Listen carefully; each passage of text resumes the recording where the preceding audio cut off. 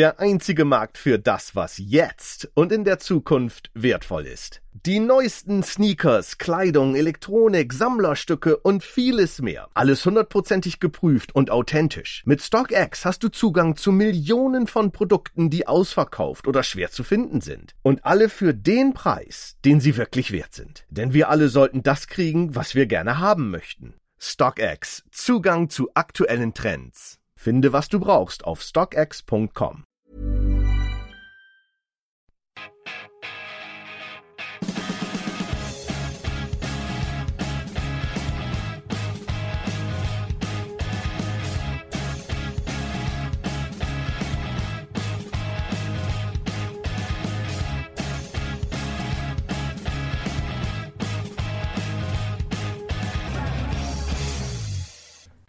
Welcome to the Chelsea FanCast, fueled by Guinness, powered by Celery, the show that really didn't expect to get some whoop-ass from West Brom this weekend.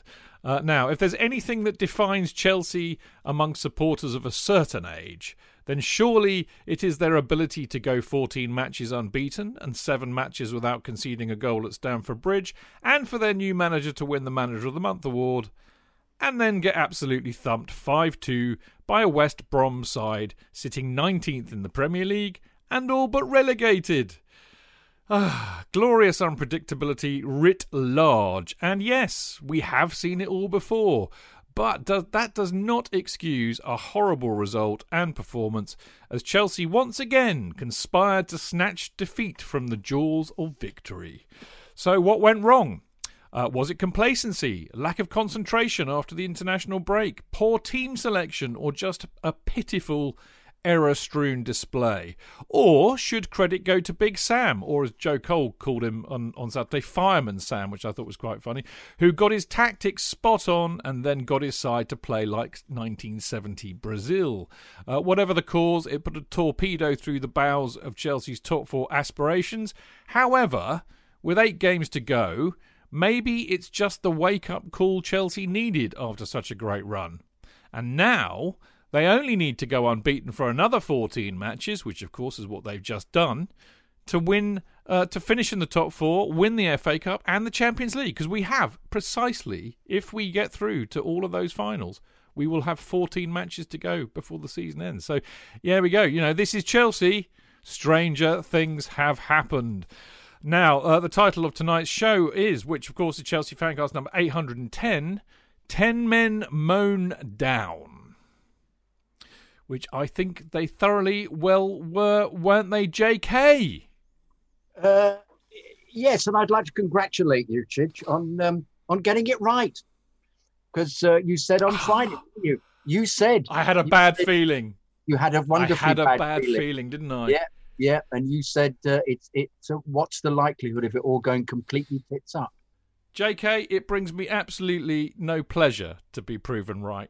But I admired your stubbornness on Friday, the fact that I couldn't persuade you any other way, and you just said it'll be a Chelsea thing.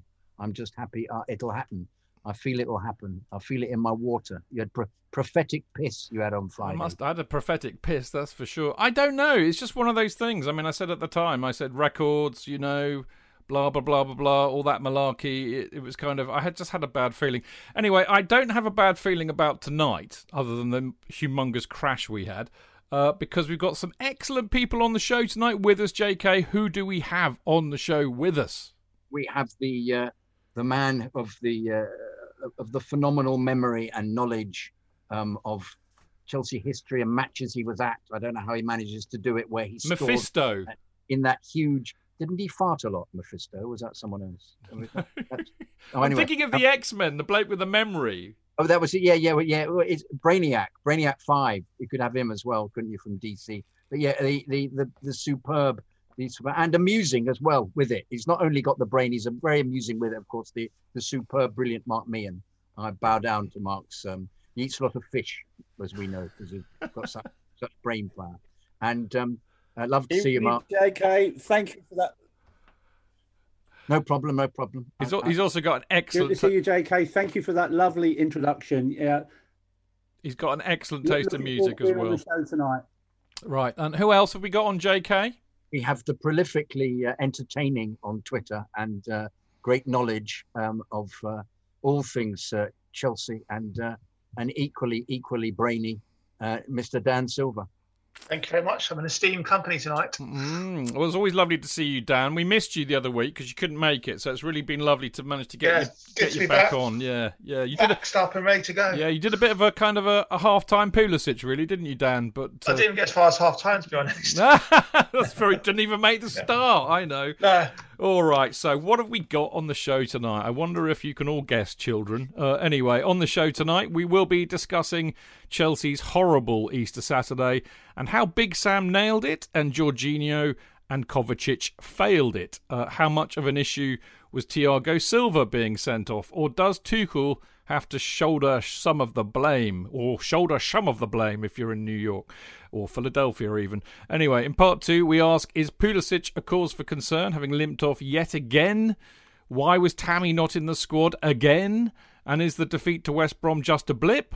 A much-needed wake-up call, and how much damage has it done to Chelsea's top 4 chances? We also have some questions to answer, well, as does most of the Chelsea squad and Thomas Tuchel, I think, but we have some too, and they've been sent in from our lovely Discord group. And in part 3, we look ahead to the massive Champions League quarter-final, first leg against Porto on Wednesday evening, tomorrow night. Now, how much of a threat are Porto? What's their form like? Who do we think Tuchel will go with? And how do we see it going? So there you go. Now, as ever, don't forget you can listen to the show live every Monday, 7 p.m, by going to Mixlr, mixlr.com/Chelsea-FanCast, where, of course, you can join in all the chat by joining in on the chat page, as so many of you are doing, because you're all very lovely people.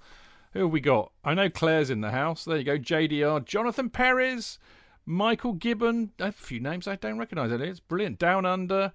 Appiam Dulce, I like that name. France Blues Nick, the lovely Claire, as I said. Andy the Hut, Chev's in there, our mate Chev, Mickey, Loza, Kev, Fat Frank.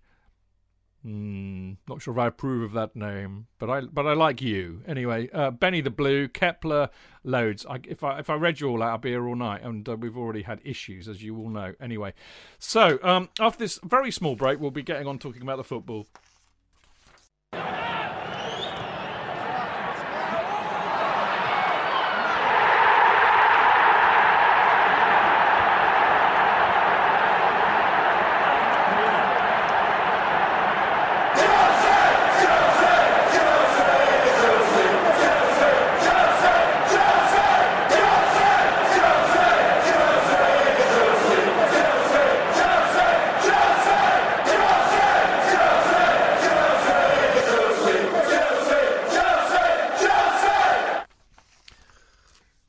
So, JK, would you like to kick us off? Well, I'd love to. People were expecting a rant on Discord, weren't they, from me after the... They were looking forward to it, JK. They were looking forward to it. And I'm sorry to disappoint them, but it's dissipated a bit because it's Tuesday and all my ire has gone, and I went on an hour bike ride. Thank God I've given you 3 days to calm down. Yeah, eh? I've calmed down. I was intrigued to hear the presser today where Tuchel said that we bossed it on the stats in every area, and 99 times out of Chidge, by the way, has just done a huge wanker sign. Everybody, I think you ought to know that. But how do you know it was to Tuchel? It could just have been that you felt like you want a coffee. Yes, cafe. It's me beans, mate. Yeah, sorry, you're pointing over your shoulder vigorously. I'm doing my best Gareth Hunt, mate. Yeah, of course you are. Yeah. That's a euphemism, by the way, isn't it? Cockney rhyming slang. Indeed. You aren't half a Gareth, mate. Yeah. You big Gareth. You big Bert. But yeah, and I do draw issue with this. It's a wake up call because they weren't sort of it was just a crap performance on the day. They've been playing fantastically well, and other than up front, I don't know why we were surprised that after they'd had 3 goals scored against them, they found it really difficult to score other goals because they can't score goals. So every single time the ball went up the other end, instead of thinking, oh, we'll score now, I was just thinking, well, they can't score. So they've won already. Even at 2-1, I thought it was doubtful that we get level with them. Well, I thought we might if we were lucky. But they just immediately allowed them to, as he said, Tuchel said they couldn't deal with it. He couldn't deal with the sending off. They somehow failed to work out what to do. And all it should have happened, it should have just been interchangeable, as is normally the case, because they're all playing the same pattern. And Christian Kitson comes into that slot, and everything just dovetails accordingly. But the major nail in the coffin, as it were, the razor blades in the marmalade, of course, is the unbelievably appalling performance of Jorginho, who was at his absolute fucking worst. Let's be absolutely frank about this. This was, what I love is the fact that Tuchel has somehow allowed us to accept that he's a much better player than we always thought he was. And suddenly, on Saturday, it's revealed, no, he is actually a complete cunt. And we were absolutely... No, he's a Gareth. He's a Gareth. Sorry. He's a Gareth. I do apologise. Sorry. And in actual fact, we were right all along. And there was us thinking, no, he's made him into the international class player he always was. But no, I mean, I'm willing to accept that he did come on and play so ineptly that clearly there was something happening to him. And I don't actually think, I don't know what this business of Silva only being capable of 45 minutes. I thought Silva was Silva was completely sold. He was sold down the Swanee, wasn't he, by the dreadfulness of the two passes that Jorginho did, and the consequence. Yeah, in a second, Dan, just let me finish a bit off. As a consequence of the two fouls he made, well, he had to do. He actually could have been off with the first one, but the second one, for the road to say, well, no, he wasn't looking at the ball and he was trying to block. Yeah, he was trying to block. Fair enough, and he didn't know the player was there. And yes. It was unfortunate, but you just thought that's the way it's going to go for the day, isn't it? I thought it's unfortunate. Let's just hope they can reassemble. They're a goal up, and they failed miserably to do it. I've got much more to rant about. No, don't worry. You've got 2 hours to do it. Dan, I know you want to come in on that, but I'm going to ask you the first question anyway. Okay. Which, I mean, it was a horrible result, obviously. It was also a horrible performance, obviously. But, I mean, was it complacency? I've got something interesting to reveal to you, actually. Was it the complacency or the early kickoff? Was it one eye on Porto? Was it the team selection in the international break? I had a chat with Kerry Dixon after the game, and I talked to him about the international break. And he said that, it's quite interesting what happens when players go on an international break. Because, it can go either way. It can be refreshing for them, different voices to hear and all of that lot. But it can also be a real pain in the arse because they get out of their routine. And that can affect them. So there you go. I never knew that, so that was interesting. Anyway, Dan, pick any one of those 5 or all of them. I think it's all of the above. All of the above. All of the above. I think there's a combination of facts. My question to Jonathan was, with the second yellow cards, experienced player didn't need to dive in. I thought, yes, it was a hospital ball from Jorginho, but did an experienced player need to dive in at that point? Well, no, but I thought I think he was just trying to block, knowing the players at the end of the area. He went to ground. But at the same time, not excusing Jorginho's dreadful passing, but I just thought someone of that much experience. He was so sold down the river, especially now he's been booked. He was just trying to block. I honestly don't think he thought the player was there because he wasn't looking, and I don't think you can blame him for that. Just devil's advocate. We will talk about Silva and the sending off. I just think it was a combination of all the factors. I just think we took West Brom for granted, definitely.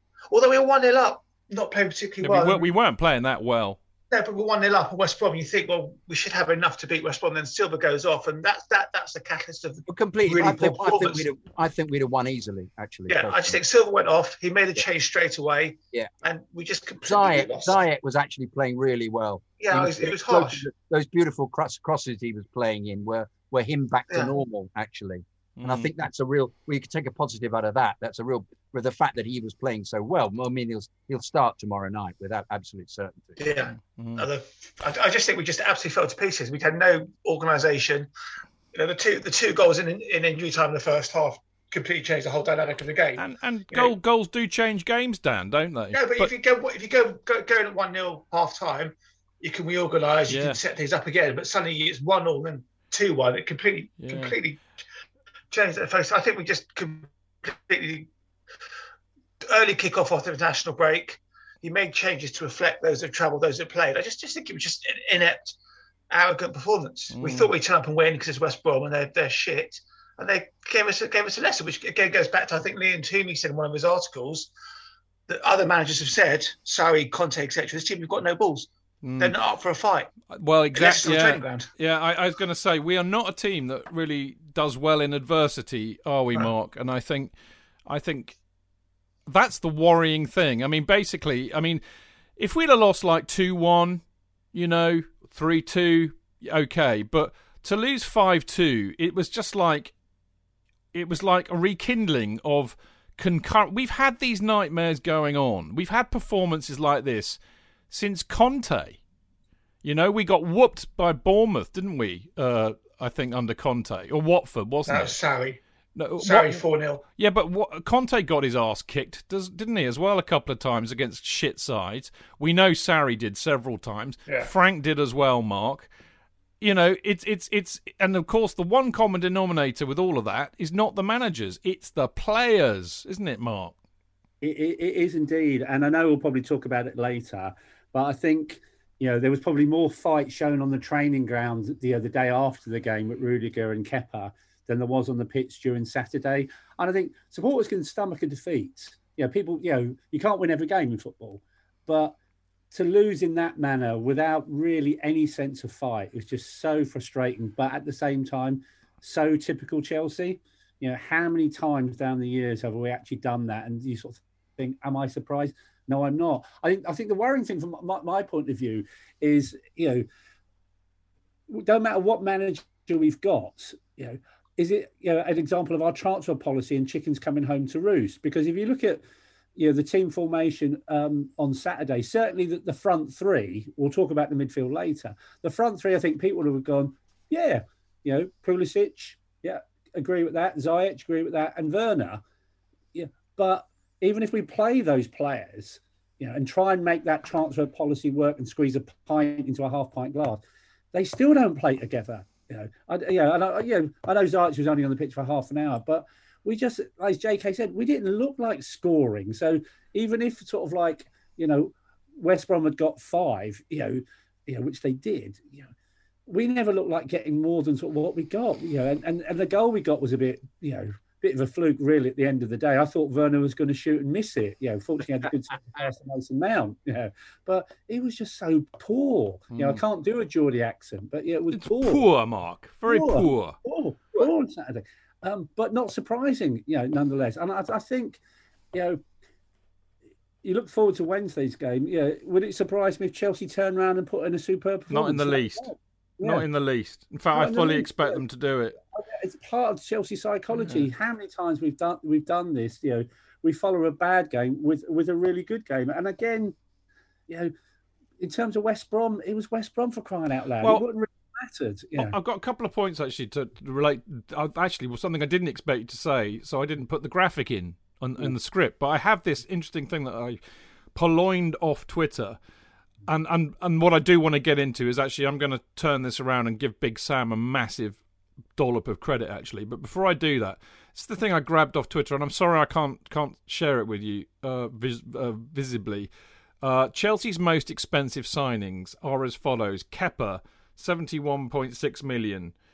Kai Havertz, 70 million. Morata, 59 million. Christian Pulisic, 58 million. Jorginho, 57 million. Ben Chilwell, 50 million. Fernando Torres, 50 million. Timo Werner, 47.5 million. Bakayoko, 40 million. Kovacic, 40 million. Out of that list, I would say Havertz we don't know about yet. I'm worried about Pulisic because I think he's injury prone. Torres was ultimately a disappointment, I think, if you're being really objective.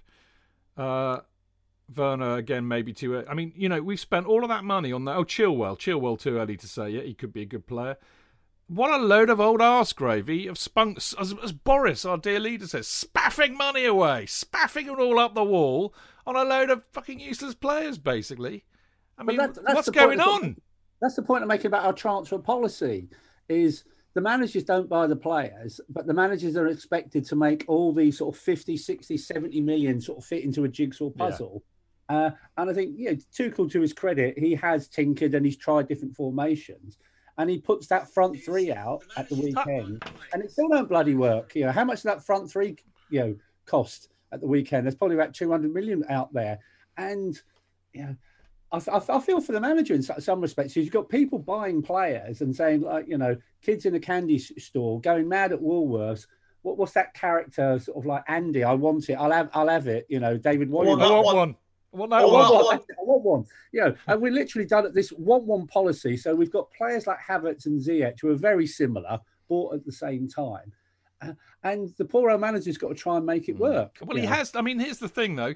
To be fair, he's done a good job of making a silk purse out of a sow's ear so far. But JK, as I promised, I wanted to. I think, it's very easy for us to sit here being very one-eyed in Chelsea. Kind of, that's really why we're here. But I think sometimes credit when credit is due, and nobody likes Big Sam, and I think it is a bit of a shame. And I always remember his quote saying, if my name was Sam Allardyce, I'd get more respect. And actually, I think that's true. I think he's a very good manager, and he set that team up perfectly to nobble Chelsea. They pressed. Hang on a minute. Just let me finish the point. He pressed and harried us into mistakes, and then we all said on Friday they'll park the bus. They did not park the bus. What I don't think he did expect, though, was for them to turn into 1970 Brazil. But I think he deserves a bit of credit because I think they nailed us. It was a bit fluky, though, because he originally put on our dear old buttocks Ivanovic came on. Well, that's a really good point. That's a really good point. Yeah, and he was forced to then bring on our friend Martin's mate. Yeah, Robinson. Yeah, Robinson. He was forced to bring him on, and it changed the pattern completely. Yeah. So he was actually initially defending much more when he had Ivanovic on. If Branner hadn't have been taken off, Callum Robinson wouldn't have been. Never been on. Absolutely. Yeah. If Ivanovic hadn't had that run with Werner and strained himself, done himself a mischief, then that situation would not have evolved. So they perhaps wouldn't have been playing as so Brazil-like, and he'd have been defending more. But yeah, they just did the normal thing of doing a press, which every team does, and which we normally deal with really competently. Except, even poor old Ivanovic had a dreadful first half, but second half he looked a bit better because he was doing his usual thing of beating three players and coming away. Kovacic, you mean? Who did I call him? Ivanovic. Sorry, I've got into Ivanovic mode. Yeah, Kovacic was doing his bursting out of three players on him with the ball.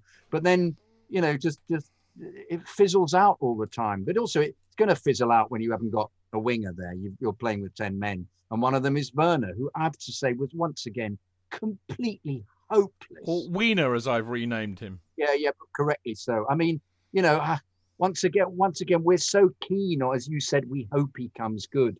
But bloody hell, at the moment, the journey to coming good is so strewn with idiocy and ineptitude. Oh, God. Right, JK, I've got Mark's had his hand. He's had his pen up in the air. He's not just had his hand up. He's had his pen up. I'm going to go to Mark next and then Dan. I'm trying to spread it. We got four massive talkers tonight, so it's going to be like trying to herd cats. But Mark first and then Dan. I was just being so polite. I had my hand up straight away. To begin with, I thought they did park the bus. So I was going to say similar to what JK... They pressed, Mark. They harried us from the first minute, mate. Yeah, I'd say sort of defensively, they looked like they'd spent time on the training ground. They hadn't had a game for 3 weeks, and they looked well drilled at the back. They looked very tight. They had five at the back, obviously. They had five at the back, and they weren't venturing too far forward. But that turning point was that 10-minute spell. That 27 minutes, Pulisic scores, but then 2 minutes later, Silva gets sent off. And at that point, I give credit to Sam Allardyce. Up to that point, 1-0 up, you would have said at 27 minutes, we're going to win this game comfortably. Yeah. When Ivanovic goes down, Allardyce takes the opportunity. He took the opportunity then by bringing Callum Robinson on. And at that point, the game significantly changes. 37 minutes, Ivanovic has gone off, then it all begins to fall apart, with those two goals before half-time. And then afterwards, absolutely credit to Allardyce. The high press, we couldn't cope with it. I still thought at half-time 2-1, I still thought we had a chance. But in that second half, they played us absolutely off the park. We just couldn't cope with them. So credit there. But I thought to begin with, I thought they were very defensive to begin with. The key thing in that game was the sending off and how West Brom seized the day from that moment. Yeah, I think that's fair enough. Dan? Yeah, quick Mark's 100% right. That sending off completely changed the match. We just looked so disorganised at that point. I saw some of the graphics for third, fourth, and fifth goals. The defensive shape was awful. We had people. Zuma was the wrong side of the attacking player. Mount gave the ball away and lead up to I think the fourth goal. We just completely lost the plot. Which I don't know what happened. It capitulated like it was such a painful watch. And I was watching it on delay by about 2-3 minutes. I kept getting alerts. So I was like, oh no. I got the impression that Zuma was slightly pilloried he talked it through with everybody after the game, and actually I apparently wasn't scared of pointing out who was at fault every time. Well, Zuma was at fault for the second goal. Yeah. You can't defend like that, mate, at the Premier League. That's shocking. That is pub football level defending. Yeah. I mean, what I did like was even Dan doesn't defend like that.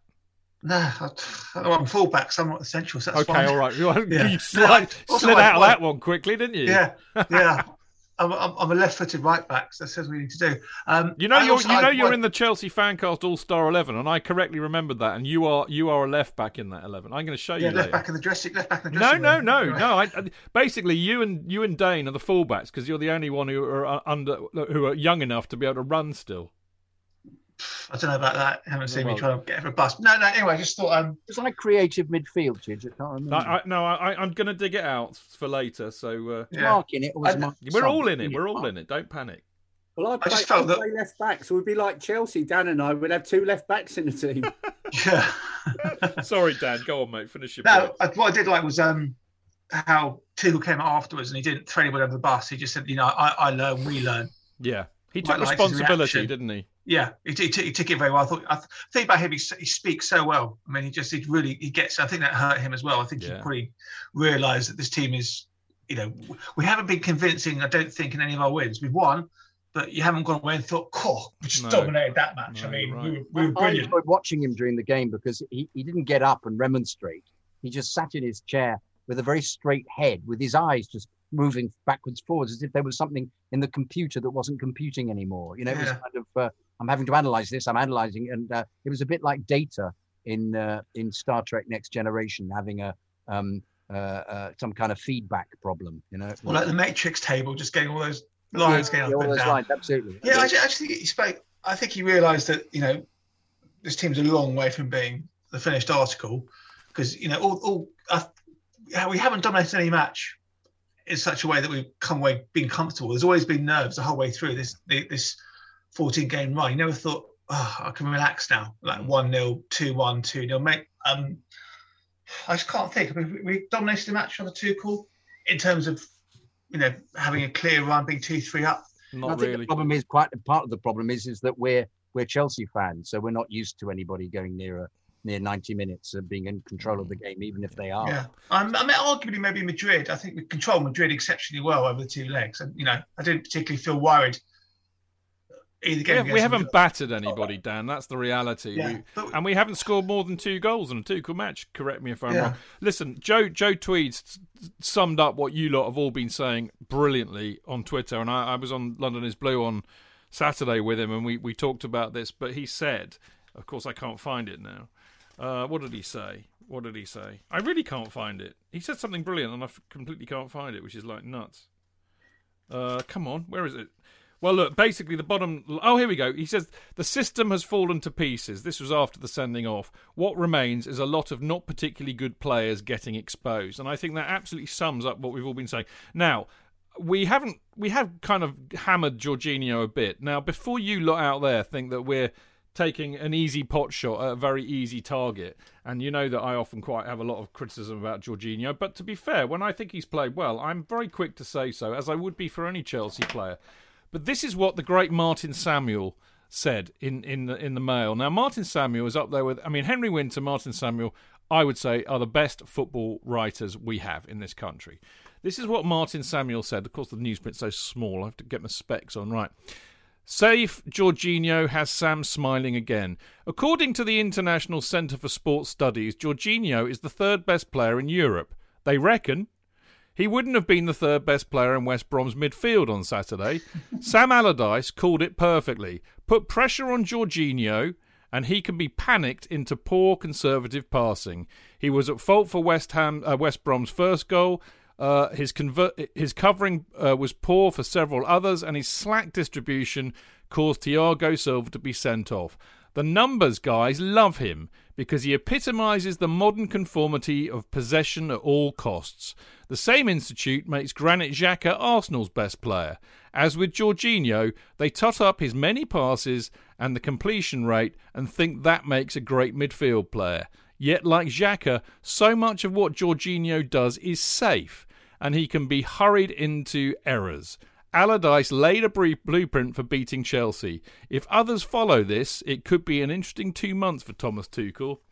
I think Martin Samuel has nailed it better than we've been saying for years. I know you both got your hands up, but I'm going to go to JK first and then you two, all right? Thank you very much. See, it doesn't work putting your hand up. Well, it's because I haven't heard from you for a while. I was missing you, JK. I didn't want you to walk off going, I'm sorry, it's just not working for me. Oh, God, I forgot what I was going to say. And I'm contrary. Oh, God. What can I say? No, but we've said this for ages and ages, Chidge. Even when Jorginho first started playing, we said all you need to do is when he played under Sarri, all you need to do is put pressure on him. So this isn't new news.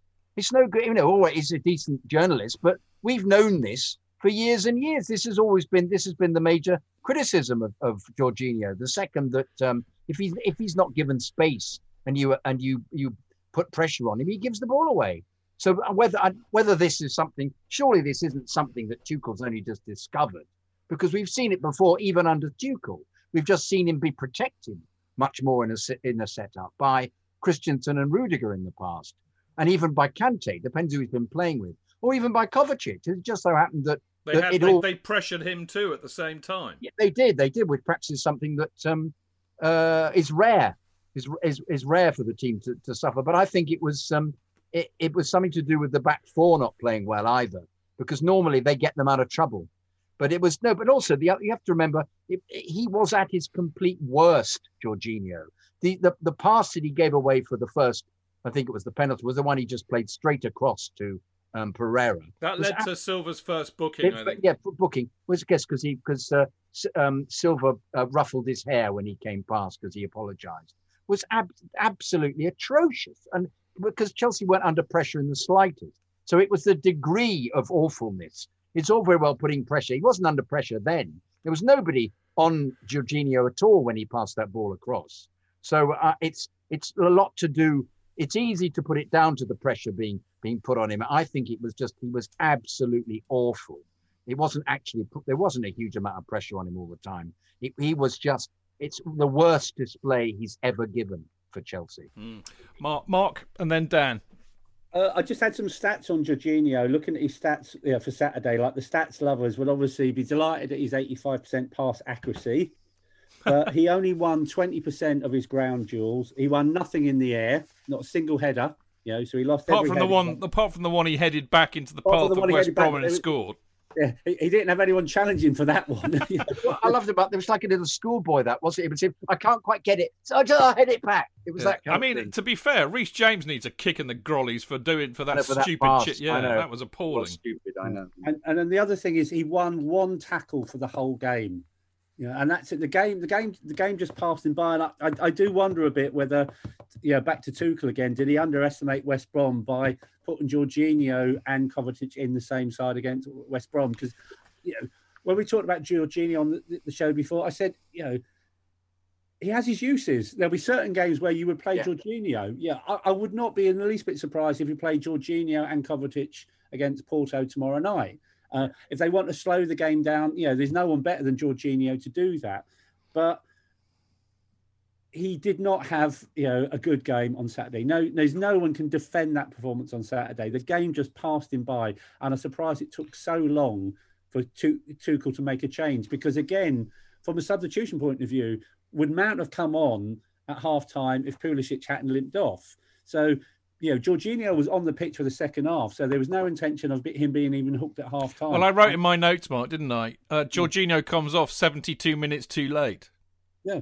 So, Can I just briefly say that we said before under Lampard that Jorginho and Kovacic should never play together. We kept saying that, didn't we? I'll call them the Dangerous Brothers. Chuckle Brothers. It's the Dangerous Brothers now. It's dangerous to have both on the same side. Dan. Yeah, I just think Jorginho he's too weak as well. The amount of times he lets players run past him, he can't run for shit. He doesn't do tactical fouls.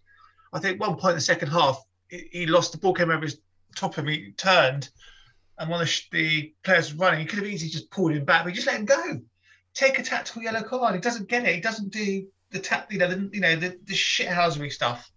Take a yellow card. I just think he's not set up for the Premiership. No, he's far too physically weak as well. Yeah, I agree. We're going over old stuff. I know. Here. We could just. We've torn him apart before. But look, to be fair, I think Mark makes a good point there. There are games, and there have been games recently where Jorginho and Kovacic together have been perfectly okay.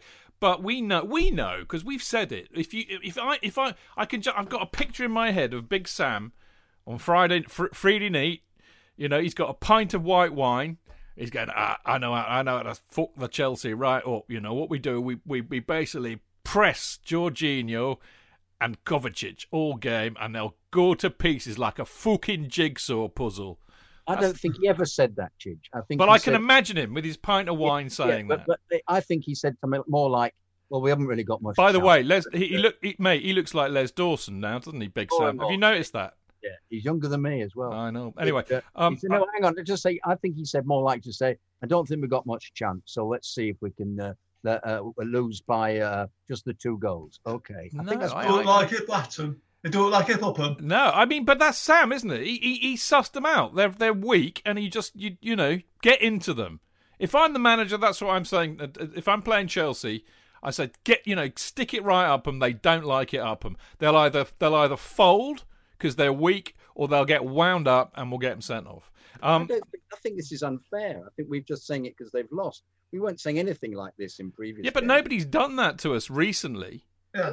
Even Madrid didn't do it. No, Madrid are king shit houses. No, they didn't do it because we stopped them from doing it as well. Barnsley had attempted doing it, and we managed to survive that. So why did it? I think it worked because Sam was involved with it. Because some players played dreadfully. Zuma was dreadful. As you say, Reece James was all over the place. Kovacic and Jorginho were appalling. Pulisic got injured. Werner is still hopeless. So in the end, everything stacked up against them. You know, for me, that's what happened. In that. Listen, I just want to move this. I just want to make one point before we talk about the sending off a little bit. It is difficult because, as I said, Jorginho and Kovacic have played really, really well together, and they did bloody well against Atletico Madrid. I know Jorginho missed the second one, didn't he? But there are games when they play really, really well. I mean, this is the confounding thing. I mean, the choices are Jorginho, Kovacic, or any combination of Jorginho, Kovacic, Conte, and Gilmour. Now, I would always have Conte starting if he was fit, but I just don't think he is fit enough for every game. I know he was out with a slight injury for this one anyway. What I can't understand is why, Dan, Billy Gilmour never seems to be an option. In fact, I mean, we're going to talk about it later because he's not even in the squad for tomorrow night. Yeah. I can't understand that. It's confounding. I just don't know. He clearly has incredible talent. And I think someone says, but he hasn't got the experience. Well, how do you get the experience if you don't play games?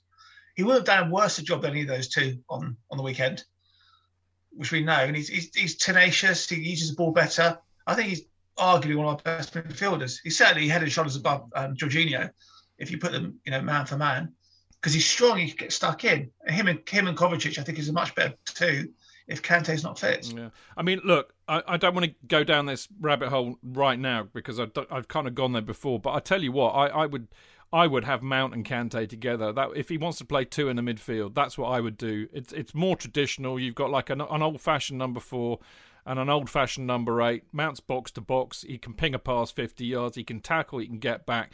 For me, fuck having two defensive midfielders, neither of whom can score, both of whom get pressured off the ball too easily.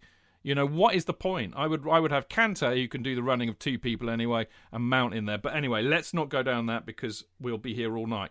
Mark, we did get into Silva getting sent off earlier on. The things that I really wanted to touch on were, I personally think, they were 2 yellow cards and he had to go. I don't have much truck with that. What I heard, though, which was really interesting, was that Tuchel had said before the match that he wanted to give him 45 minutes. And there was some really interesting debate I heard around and after the match saying you can't tell a player that. They're just mentally not going to be on it like they would if they think they're going to have to play the whole 90 minutes. And or if he wasn't fit enough to play the full 90 minutes, then why was he starting? So I wonder if Tuchel dropped a bollock there, and that kind of goes into the were we being a bit complacent theory. Yeah, I agree. And I think, it wasn't broke, so why did we need to fix it? So why bring him back for that particular game? He hasn't played in a couple of months since the Tottenham game. And I think this is where you miss, say, something like the football combination. If you still had a reserve side, you could have eased Silva back, by playing a couple of reserves games, then put him back in the first team. And don't get me wrong, he was my player of the year, up until he got injured. So I'm not dissing Silva in any way, but I think there's a bit of complacency on Tuchel's part. Would he have brought him back directly for a Champions League game? I suspect not. But I would say it'd be easier to play him in a game like Porto than in a game like West Brom. West Brom's got nothing to lose. And also, that's probably another reason why he did play Jorginho and Kovacic. Because when I saw the team, I thought, why the bloody hell has he got 2 defensive midfield players when we're at home? And maybe because it was Silva's first game back, he played both of them in front of him with a bit of protection. But I agree. You tell a player he's only got 45 minutes. I think it's the wrong thing to do. So I put that one down to Tuchel, actually. Yeah, Dan? Yeah, and I think there's no arguments about the yellow cards. And I think a game like that, you get it one, then you make the changes. You start with your strongest team. If we go with our strongest team with 2-0, 3-0 up at half time, then you can make changes after 60 minutes and then give Silva 30 minutes when the game's won. That's what he should have done. I mean, listen, 15 games is one bad result. There's a bit of a reactionary from a lot of people on Twitter, but he made mistakes. Coach made mistakes. Jose's made mistakes. Carlo made mistakes. He got it wrong. He underestimated West Brom, and he'll learn. As Joe Cole said, it's not the Bundesliga. It's not the French league. It's much more competitive. Yeah, you're dead right, mate. And I mean, you're right. We all make mistakes. We all make mistakes, and that's the nature of football. Go on, Mark, very quickly. Just very quickly, but I do love what Silva said himself about his sending off. The language he used. Expulsion, wasn't it? I believe it was not an expulsion matter. Yeah, what a brilliant description of a sending off. It was indeed. I mean, I like Thiago Silva, but I think I love him. I think that was a bit of a boo-boo by Tuchel, but there you go. He hasn't made many, so can we go? We're going to go to the break. What do you want? Where did you get this 45-minute information from? I can't remember, mate, but I definitely heard it. There was something floating about that he was going to get a half. Yeah, I definitely heard it. Okay, I have my sources. You didn't, yeah. The same bloke who's leaking everything from Chelsea. That's where I got it from. Anyway, leak source. We're going to a couple of plugs, then we're going to go for a quick break. First of all, CFC UK. I received my copy, Mark. Here you go, just to prove it. Are you in it, Chid? I am, and so is our beautiful ad. There we go. I just happened to open it at the right page. Seen our lovely ad? Love it. Oh, very nice. Yeah, you're in that.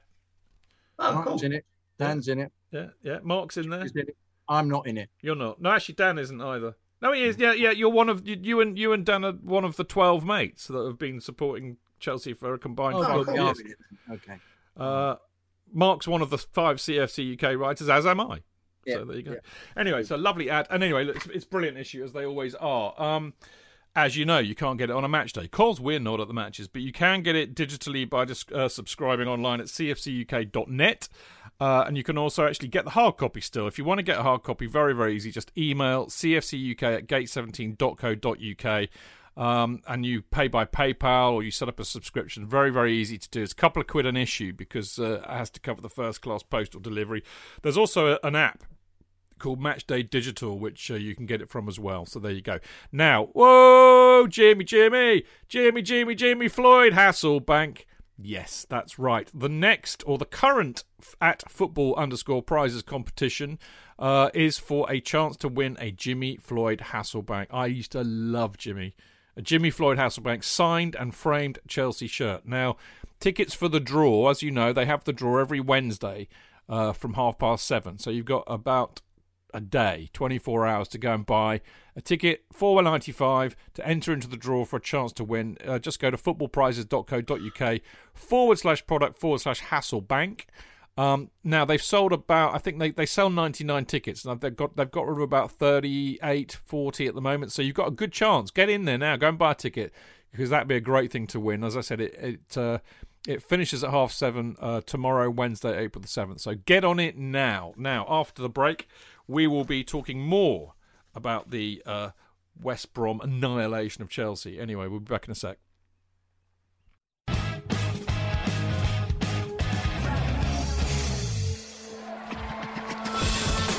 Real fans, real opinions. I'm Jason Cundy, and you're listening to Chidge and the boys on the Chelsea Football Fancast. Total nutters and proper Chelsea. Footballfancast.com.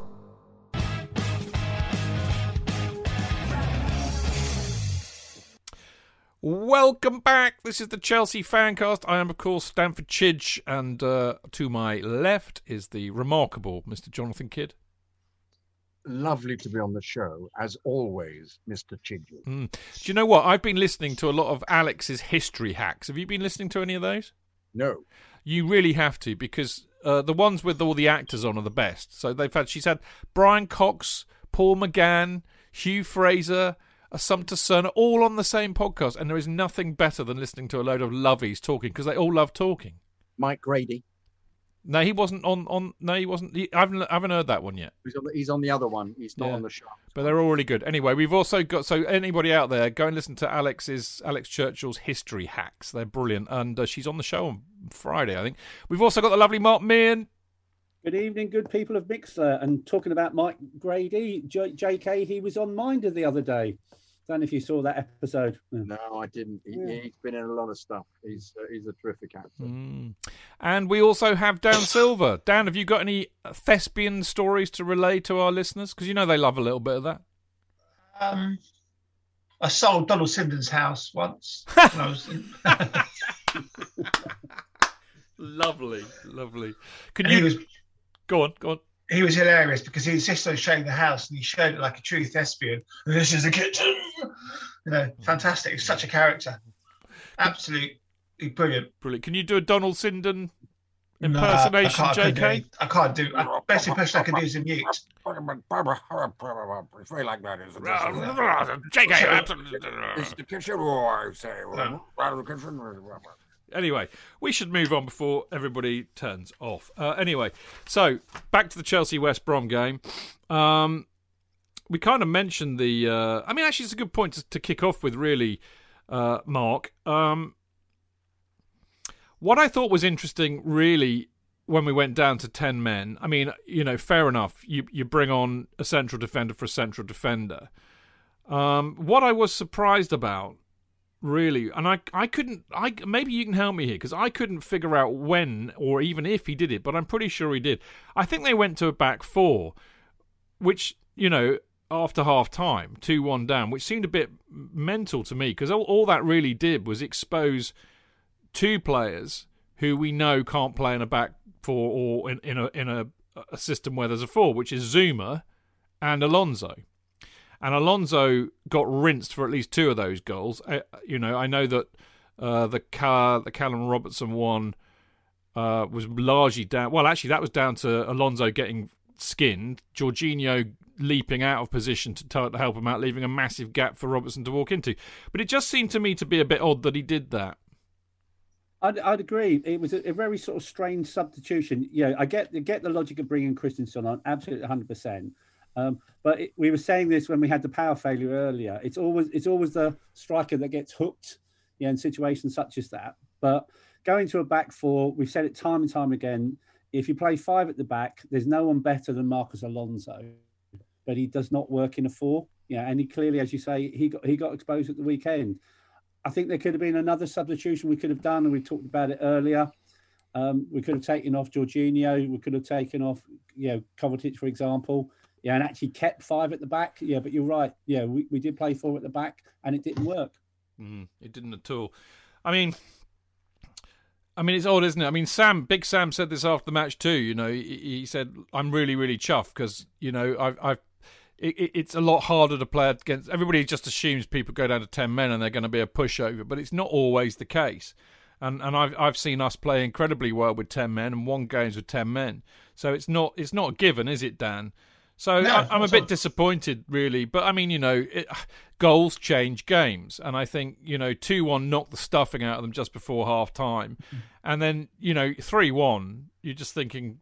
I mean, I think we all knew, didn't we? Because we just don't, as Jonathan's been saying for weeks and weeks and weeks and weeks, we just don't score goals. And I think when it got to 3, it was like, oh, for fuck's sake, that's it. It's game over, isn't it? Yeah, it's pretty much it. I just didn't think. And I think they think that too. That's the trouble. Yeah, the mentality is so poor. Definitely, to me, was really good points on the weekend that managers have come and gone and said all the same thing. Maybe they've finally realised that we need some bloody bastards in our team, not some lovely players. There's no fight whatsoever. You didn't feel at any point that we would turn it around. I remember one game we played West Ham. We were, I think, 1-0 down. Manish got sent off. We came back on 4-1. That was prime Chelsea. We absolutely shithoused West Ham. We battered them.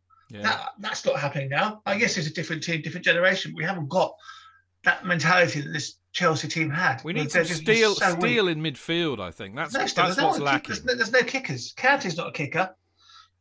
Jorginho will kick and miss. Kovacic has got a bit of an edge to him, but not in the same as what we need. We've got no one on that team who's a ball winner, a proper physical presence. Mm-hmm. We haven't got a Declan Rice, for sake of argument, or a Michael Essien. Yeah, or even just somebody there who's going to win the ball, shield the ball, and just kick some arse. There's nobody. Aspie's great, but he's not a vocal captain. He's never fist pumping a la John Terry just to make things happen.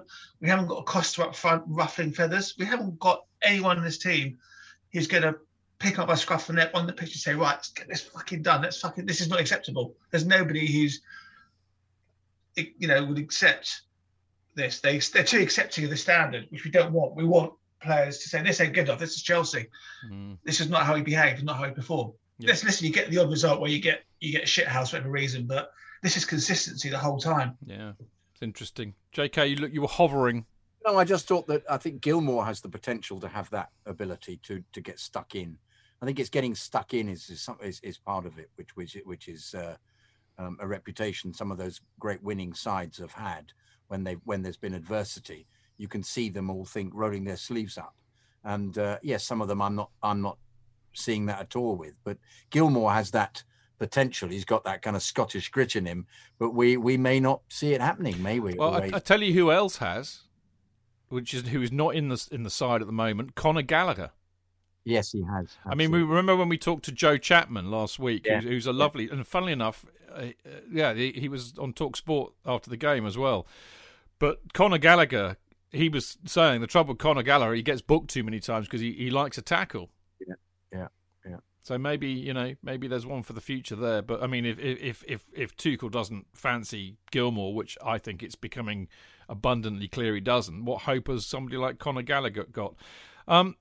The other thing that happened at halftime, which we did mention a bit earlier, which is slightly a bit of a kind of a sideways kind of veer for the chat, really, but. We didn't realise it at the time. I just thought that Pulisic had been subbed for Mown, and I couldn't really understand it at the time. I didn't think that was good. Absolutely. No, I didn't think he was playing that badly, to be honest. I thought Pulisic looked pretty good, personally. Yeah, I would agree with that. Then after the match, there was that footage from NBC where he ran as far as the cone. It was like watching a toddler or a Labrador run into the sea and decide, no, not for me, and straight back. It looked a bit like that. It looked really awful. But to be fair to Pulisic, actually, we know he's got some issues with his hamstrings and stuff. So actually, he wasn't injured, but he felt it was going to go. And I actually think that was quite sensible to not carry on and then get injured again. And I don't blame him for that. But what I would say is that, I mean, I've got a lot of love for Pulisic. I mean, I think he was, apart from Mount last season, our best player by a long way. I think he is such an exciting talent. He's not reproduced that at all this season. And I've been saying all season that I think it has a lot to do with the fact that he's either been injured or he thinks he's going to get injured, so it's playing on his mind, and that would seem to prove it. I have to say, JK, it's a real concern for me because, if he's going to be like Glass, he's no use. Well, remember what happened to Robin. Well, yeah, I know. And then he went off and was brilliant for Real Madrid and Bayern Munich. It was because his dad decided to do something about it, which clearly isn't happening with the... Maybe they need to bring all the Hershey bars over to London for Pulisic. Maybe that's what he's missing. Yeah, DC Comics Hershey bars. I don't know, an American girlfriend or something. Who knows what... Supergirl to massage his hamstrings. But perversely, aren't he and Kante now available for... well, apparently. Past fit. Yeah, they've travelled. I think Pulisic is a mental issue. He hasn't using that explosive pace that he had for that hamstring in the cup final. I think it's a mental issue. Not got confidence in his body. Yeah, I think the way he ran on, I mean, it's difficult from the angle you saw, but he barely got more than 4 yards off the pitch. I think it's a mental issue. I think he needs to overcome the fact that his hamstring's not going to go again. He's probably fully fit. It just hasn't got. So he's very much like Robin then. Yeah, very much like Robin. Yeah, Robin wouldn't. If Robin broke a fingernail, he wouldn't play. Robin sneezed, he wouldn't play. No, I just think he's a real talent. I think it might have been Simon Johnson said that they're not interested in selling Pulisic. He's definitely one for the future. If we get over this kind of mental issue, which again is in the squad. I mean, John Terry's there. He said, "Get on the pitch, don't be a dickhead." We need to find a leader for this team because there's a lot of talent, a lot of skill, but we need somebody kicking ass. Mark? It's a bit of a strange on Pulisic, other than that worst impersonation for a bleep test, with that sort of cameo at the start of the second half. He had a really good week away, with the USA squad. Yeah, brilliant. Yeah. He was sort of like man of the match. They were praising him, so he was picking up sort of good press. So when he was away in international duty, he was the USA's best player. So I don't get it. But you're absolutely right. There's something not quite right, perhaps in his head, that, does he think he's going to get injured? So that's why he sort of did the sensible thing of pulling himself off. But that is a worry because he hasn't replicated the form from last year. And I think I said it when I was previously on here. Have we got a doppelganger? In the side, have we got someone impersonating Pulisic so the real Christian Pulisic is actually fit and playing like he did last season? Because even like the number of games, he's played far less this season. He scored less goals. There's something not quite right there. I agree. I really hope that it's sorted out because, as I said, if we can get that player back any time from now until the end of the season that we saw last season, I mean, the way he rinsed Liverpool in that mental 5-3.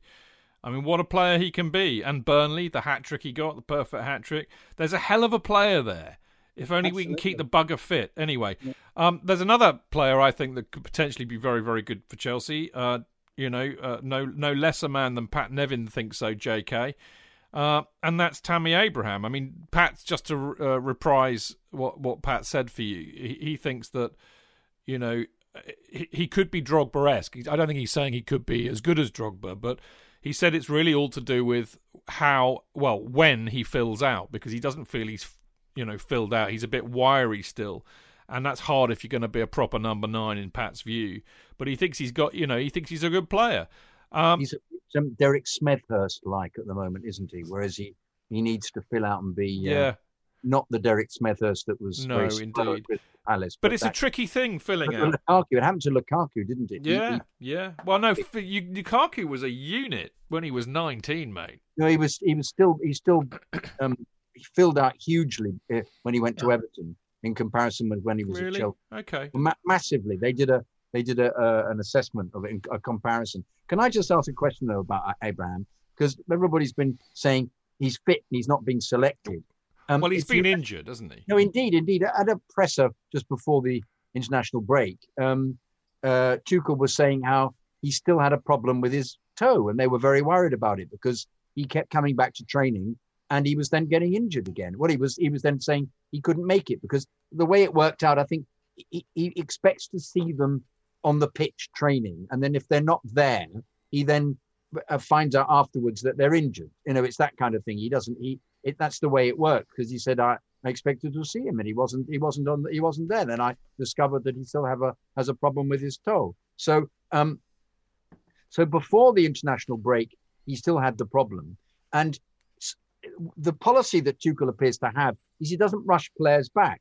We don't see somebody who's been injured. I suppose the difference is Kante, who I presume will be rushed back if he's fine, if he's fit. Whereas in this instance, I got the impression that he wasn't keen to play him. And it wasn't to do with not being selected. It was to do with because he still wasn't fit enough to get into the squad. And then everybody was saying, oh my goodness, he's deliberately not selecting him. Well, he did state in the presser that he was worried about him because of this recurring injury that they couldn't quite work out what it was. So I think we're slightly jumping the gun here over whether or not he's decided that he's not part of his plans, because I think he's still recovering from this injury. Well, I mean, who knows is the answer to that, because until he actually gets a game, it's going to be very difficult for us to know that. I have to say, it's difficult, isn't it? And I take your point. We don't know the extent to the injury, but it seems to be a long time. I don't, and I just. It's really hard also, I think, to kind of decipher some of the things that Tuchel's saying at the moment either. I mean, I wouldn't blame any manager at all for being economical with the truth in front of the press. But we started off with Tuchel thinking he's incredibly honest, but I'm thinking actually no, he's kind of being like all other managers, and as I said, I don't blame him for that. Mark, I mean, do you think we're panicking a bit about Tammy here, or do you think that Tuchel just really doesn't rate him, and actually we've got good cause to be worried? I don't really know, because if I read rightly, it looks like Tammy signed a 1-year contract extension. So they've got I think there's a clause in there that Chelsea can unilaterally extend the contract. Yeah. So is that happening because Tammy's happy to do it, or is Chelsea actually physically doing it because they can? Chelsea, I think there's a clause in his contract that Chelsea can do it unilaterally without having to get his consent, which means they ring fence his value. Yeah. And that's they're protecting the value of the player then. Because the first time I read that, I thought, well, if Tammy's staying for another year, less to worry about. Now, hearing what Dan says, are Chelsea just doing it because they're going to sell him at some point in the future and they want to realise his value? For me, I'd give Tammy a go. I don't think he's done anything particularly bad. So I work on the basis that let's trust the manager for now. If he is fit, let's see if he plays either tomorrow night or plays at the weekend. I agree. I think it would be a real shame to let him go, but I do think he's going to need time to mature into a top level strike. I think already, he's a good enough striker to play for anybody outside of the top four. And before you'll laugh at me and say yes, but that means he's not good enough for us, Chidge. He's still relatively young, and that's what I'm saying. I think he needs time to become a top four striker, but he's already good enough to play for the likes of Villa or somebody else. JK, you're hovering. I'm hovering. I just think he's got a bee in his bonnet, Tuchel, about playing Werner. He wants to keep playing Werner. Yeah, he's probably got Marina in his ear, hasn't he? Yeah, there's a possibility. But also, I think it's just the speed thing. He really wants him to be they wants the attacking three. I don't think he likes number 9s. Yeah, I wouldn't be surprised. They mess up his passing routines. Yeah, well, did you hear that? And they do things like score goals off their arse. I mean, how dare they? It's just not pretty enough. He said in the presser today that they weren't implementing lots of the attacking formations that they practice, which I thought was intriguing as to how robotic these things need to be, or whether you just let somebody run with the ball. But in actual fact, no, they need to be duplicated. Well, you know what I said to the Londoners. Sorry, Mark, I'll let you come in a minute. But what I said to the Londoners, I went off on a rant about this. Who knew that I would go off on a rant if you let me do a podcast right after the match? Not sensible at all. But I said that bloody West Brom second goal, was it their second? No, it was their second goal, wasn't it? Where the keeper just booted it up the pitch. I said that is a goal you will never see scored at Chelsea anymore. You just won't see it happen because it's not, the goalkeeper's not allowed to kick it like that. The goalkeeper's not allowed to see an opportunity where the defence is all half asleep and that somebody's making a run between the lines. No, you have to pass it to Rudiger. Then you have to pass it to Azpilicueta. Then you have to pass it back to Mendy. Then you have to pass it to Jorginho, who passes it back to Mendy. You'd never see that goal scored by Chelsea. You wonder whether Chelsea were actually prepared for that kind of goal as well. Perhaps that's not something that he ever sets them up to deal with. It's very weird, isn't it? Anyway, let's wrap this part up. We've got a few questions from Discord as well, but before we get into that, actually, no, let's do the questions. What? Sorry, Mark. So sorry, Mark. You're dead right. You did have your pen up. Clearly not far enough up. No, it was just picking up on that point. Yeah, if Tuchel is playing Werner because Marina's telling him to, all the more reason then allegedly, all the more reason to play Tammy, because actually when it's gone well for Werner this season, exactly that. It's usually when he's been partnered with Tammy up front. Exactly that. Yeah. Because Werner is not a number 9. He's like an old-fashioned, inside forward. You play him as a 2, like Heskey and Owen. Actually, that's a very good analogy, I think. So it just. But Tuchel doesn't like to play with 2. That's we could be here all night moaning about that one. Dan, is this a blip? Is this a wake-up call? And I mean, given that Tottenham, as always, didn't let us down. Annoyingly, West Ham won, but. Has it done a lot of damage to our top 4 chances? I mean, I think it's getting pretty tight, isn't it, up the top? We had that little bit of a safety net which we lost now, because had we won, we still had a bit of breathing space. We haven't got much room for error now. And Liverpool, although Arsenal looked fairly good on the weekend.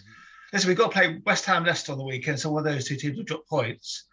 Now, provided we can beat Palace, then either we'll go back above West Ham or we're close to Leicester. We still got to play West Ham as well. So I think it's still, to an extent, balls in our court. We have no room for error now. The way that I'm looking at it, chaps, the real threats are basically Spurs, Liverpool and Everton. I think Villa on 44 points. That's 7 points behind us. It's not a long way. I'd accept that they might still be in it. I don't think Arsenal are. So really, Tottenham, Liverpool, and Everton, I think, are our main threats. I mean, if we lose a game, they go above us, or certainly Spurs and Liverpool do. I mean, the thing that gives me hope, JK, is that, I've said this a few weeks ago. City are going to win the league this year because they've been the most consistent. Up till Saturday, we had been consistent for 14 games. Okay, not setting the world alight. Okay, not battering anybody, but not conceding goals and winning games and not losing games. And I've said a long time, this season is nuts. The 5-2 that we've just experienced is indicative of this season. Liverpool getting hammered 7-2 by Villa. United losing 6-1 to Spurs at home. There's been some really weird results. And my feeling is that if we can, again, pick up like we did when Tuchel turned up and put another run together, which we know we're capable of, we know that none of these sides, the Liverpools, the Spurs, the Evertons, the Tottenhams, the West Hams, they are not going to win every match. They've got a rick in them as well. So, maybe we shouldn't be as panicked as I felt at, 2:30 on Saturday afternoon, JK. Or maybe we should. Okay. Maybe we should accept the season is over and it's all going to. There's 8 matches left. Disintegrate from now. There's 8 matches left. Yeah, I know, but we might lose them all. We might all fall apart. It might be our nemesis. It might be this, might be the end of that. We might lose tomorrow night, lose easily, lose in the semi-final, and lose about the next 6 games. You are such a bipolar football fan. We might. I said we might. I'm just arguing for that. No, I know. Who Back knows? in October, that's it. We're not losing another match ever. No, it's all over. Everybody can go home. 2 weeks later, Frank's sacked. Well, I thought we played very well against Leeds when we beat. We did, didn't we? It was brilliant. I thought we were great. Yeah. But no, at the same time, tomorrow night we'll probably play really well and beat them, and then we'll be thinking, oh. Yeah. But I mean, that's always with these seasons. It's never quite as we ever predict. But if it gets them playing with the normal complement, i.e. if Kante plays tomorrow night and Rudiger plays with Christensen and we play with 11, we're slightly better off than we played at the weekend. And it may be that Jorginho slots effortlessly into the setup with Kante, who backs him up and covers for him. And he's just there then to play the ball through. I'll be intrigued to see who he plays up front. I think Werner is a shoe-in. Yeah, let's hold on. Powder on that. We're going to get onto that in a minute, aren't we? Yeah. Sorry, I've jumped the gun. And I was, in fact, you were asking me about what the season would do. But it'll be a combination of the two, won't it? We might we might discover that somehow he's out Porto. It depends what he's working out. And we did have a changed side. We didn't play our first team against West Brom. One of the things that I loved about, I mean, I could sit here and do a 10-hour show on all the reasons why I love Joe Colemark. But one of the things he said when asked by Jake Humphries after the match was, so Joe, are they going to finish in the top 4? Joe, just even without thinking, 100%, he said, 100%. Are they going to beat Porto? Yes, absolutely. And I mean, I really do believe we are, I have a lot of faith in Tuchel. I think we can turn this round, and I think he can put another run together. And I think if we're consistent, we'll get in the top 4. Yep, I'd agree. There's still a lot to play for. If you look at our fixtures and then look at everybody else's fixtures, I think only Liverpool is probably, you could say on paper, got the more easier run in. The 2 key games for us will be when we play West Ham away and when we play Man City away. And hopefully by then, Man City might have won the league. I still think we can get in the top 4. There's still the FA Cup. There's still the Champions League to play for. I think the problem is with an unbeaten run. The longer the unbeaten run goes, exactly. The more expectation grows. So it grew and grew to 14 games. But the trouble with an unbeaten run is, guess what? It has to end. That's why I was worried about Saturday on Friday when we spoke about it, because that was on my mind. There's a reason why these records kind of about 12, 13, 14 games. They end eventually. There's very few teams. There's 14 games potentially left. Would we have gone unbeaten for 28 games? No. Highly not with how the team has been playing at certain times during this season. Picking up on Dan's point, we've never smashed anybody this season. We're winning, but we're not beating teams outside. There's always that risk. That Chelsea psychology again, where unless we put 2 or 3 goals, and put the game to bed, there's always that risk that the other team will nick one at the other end and will drop points. There's still a lot to play for. And the other thing I'd say as well is, if you look back on us at Easters down the years, it's a bit like Christmases. Chelsea down the years at Christmas and Easters, we have bad Christmas and bad Easters. Just to interrupt you there, Mark, that was in Rick's pre-match briefing, and I forgot to mention this on Friday. This fixture falls at Easter, a weekend over which Chelsea have not won since April 2015, when Stoke was seen off 2-1 at the Bridge. Really? Yeah. I sat with JK at that match. Yeah, I was going to say we've been crucified more times at Easter than Jesus bloody Christ. Exactly. So you're right. You're right.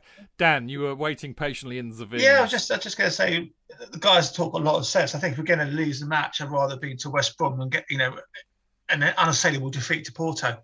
If we lost 3-1 or 3-1 to Porto, 4-1 to Porto, we're not coming back from that. I'd say, it takes the pressure off from this mentally weak team as well.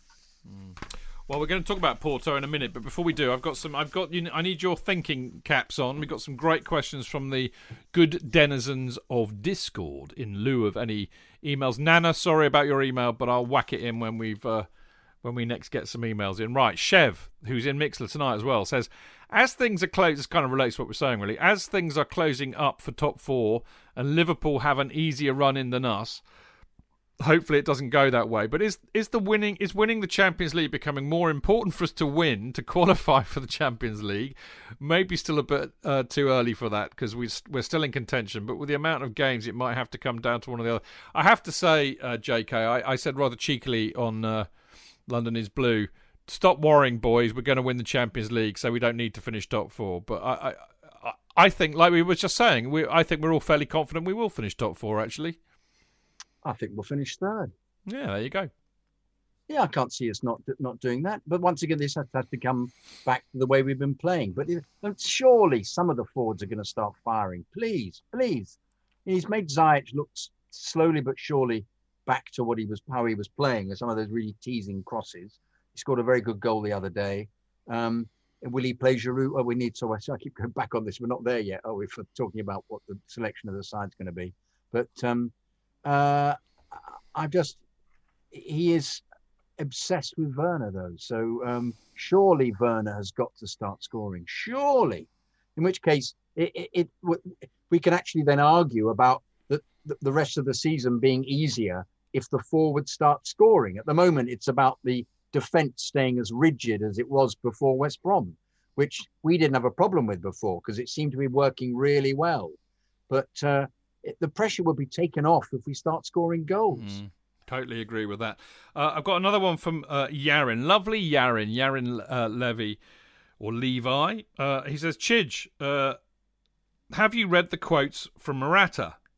No, I haven't, Yarin, but I remember that I kind of remember basically that he was bitching about Chelsea and not getting any love or support from the club. That was when he was going through his bad run. He said, is it possible that he didn't get help? We have a reputation of signing, big signing strikers. You can't handle the pressure at Chelsea. Torres, Morata, and now Werner. Surely it would be helpful for them to see a psychologist.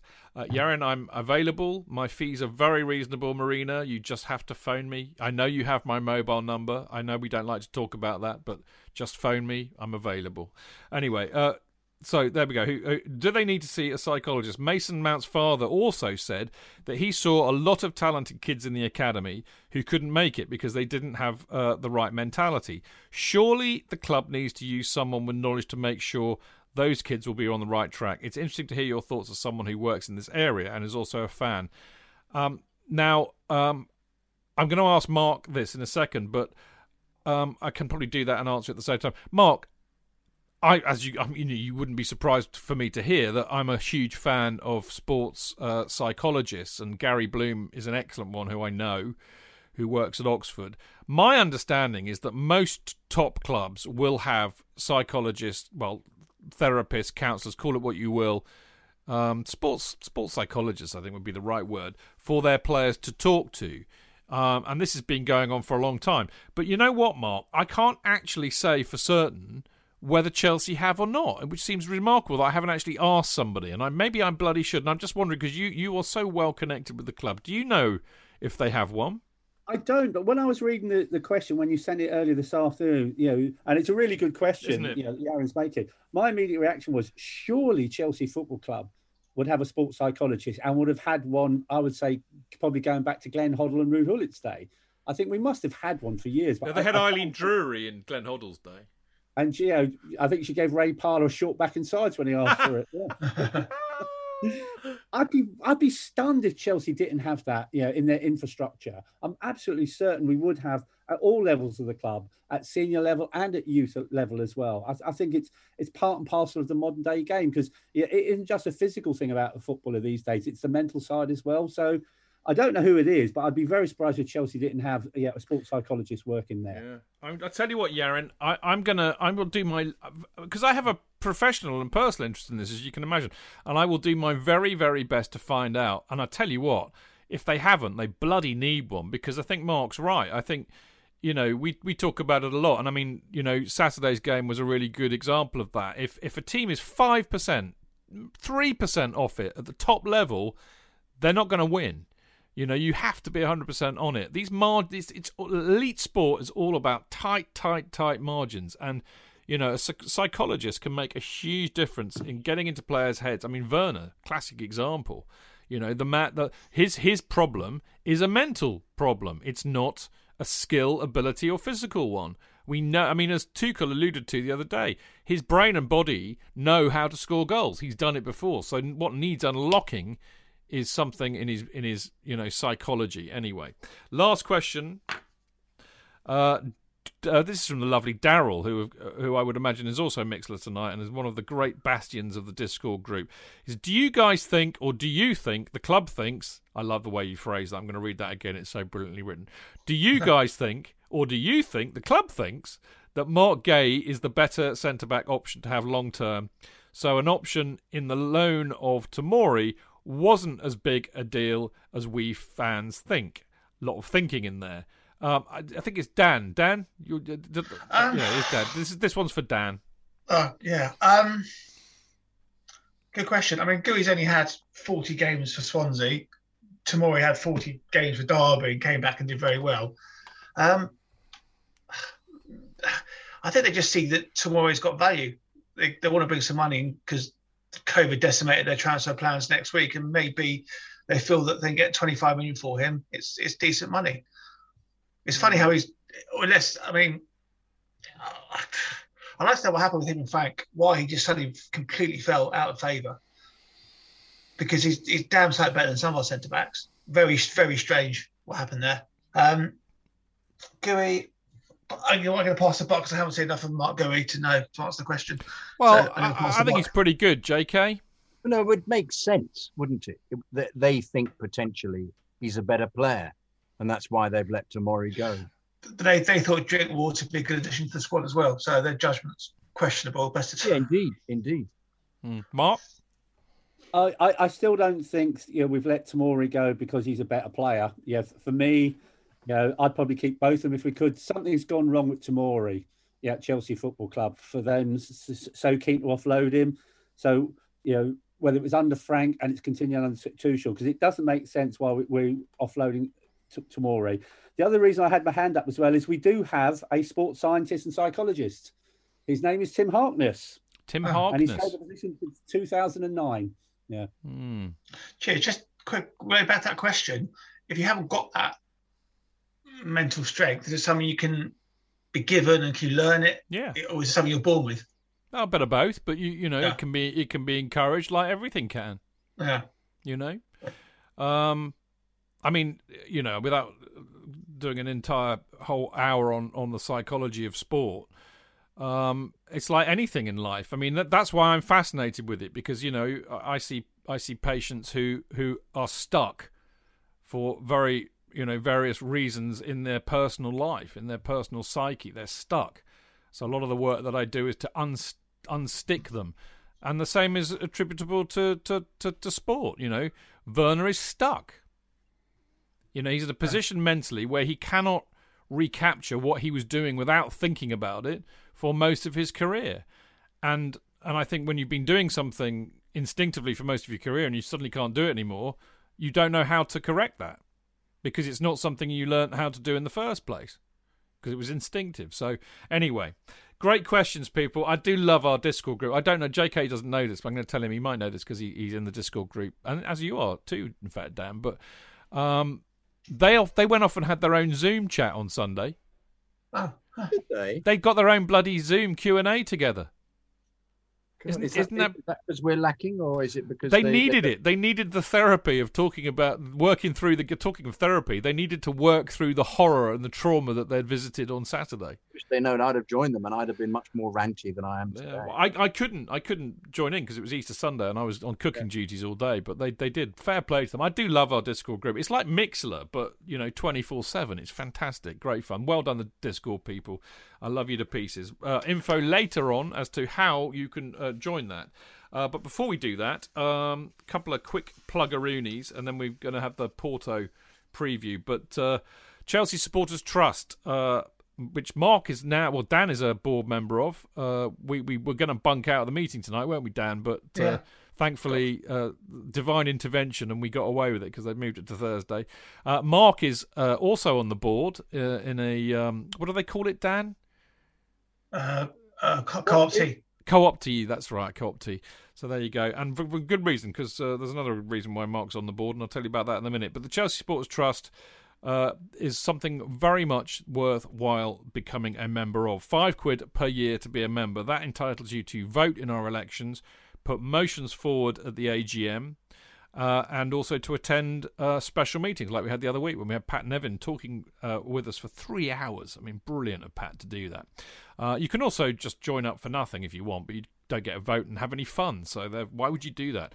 Anyway, go to chelseasupporterstrust.com and follow them on Twitter at ChelseaSTrust. Now, I'm going to read this out because it's so wonderful. It deserves a read out, and Mark will know what I'm talking about. But anybody who was involved will have got this email. But this is about the big sleep out that we did, the big virtual Stamford Bridge sleep out, which Mark was fundamentally, with Cliff, responsible for.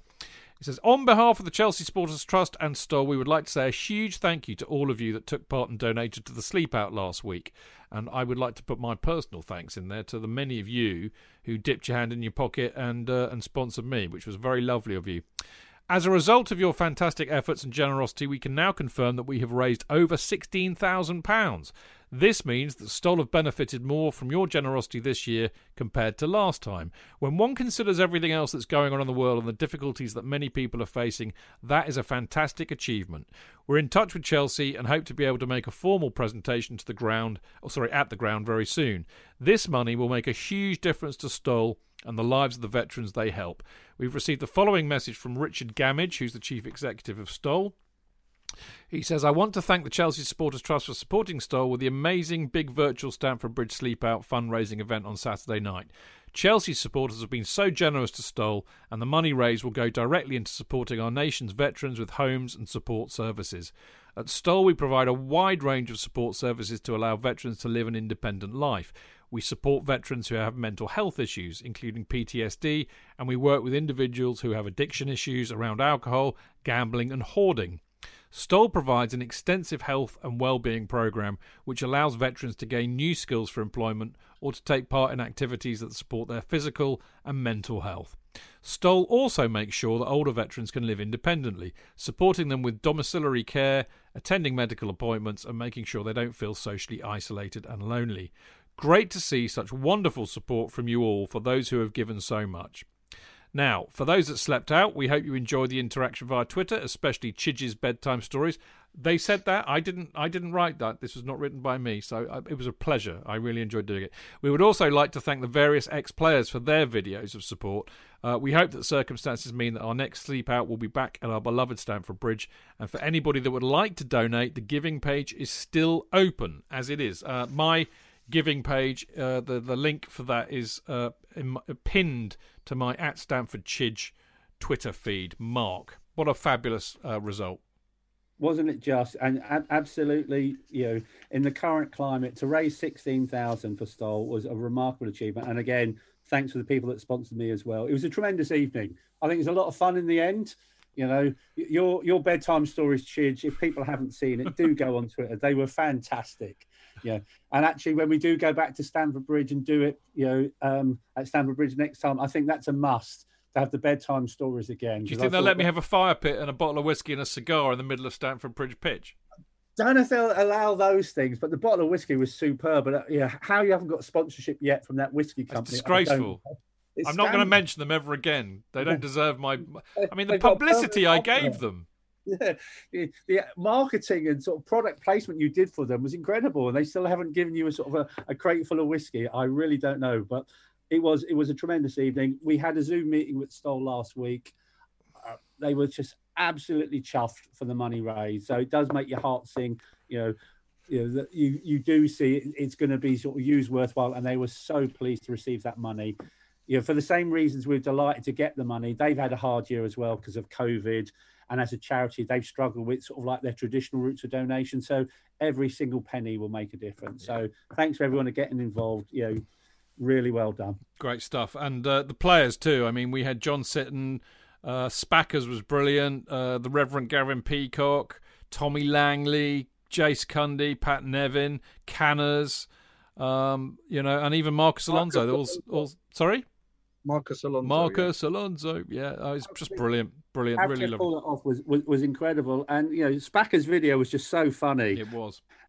Never knew he had the comedy side. And John Sitton, to his credit, he said if we give him enough notice, he'll come and do it next year with us.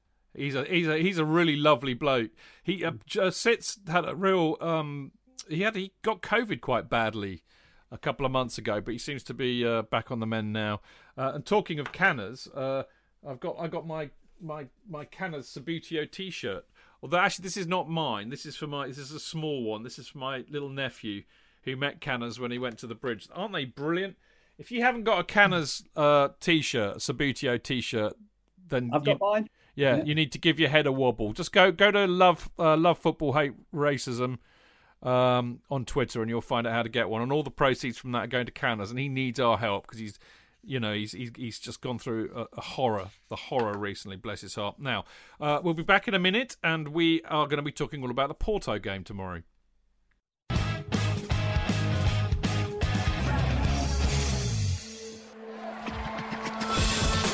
Real fans, real opinions. I'm Jason Cundy, and you're listening to the Chelsea Football Fancast. Up the Chelsea! FootballFancast.com.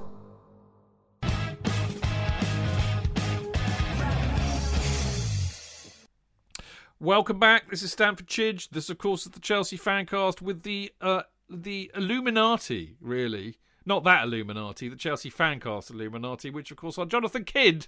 I'm aglow. I'm illuminating so much. You've been illuminating me for years, JK. Oh, You are the light of my football life. You light up my life.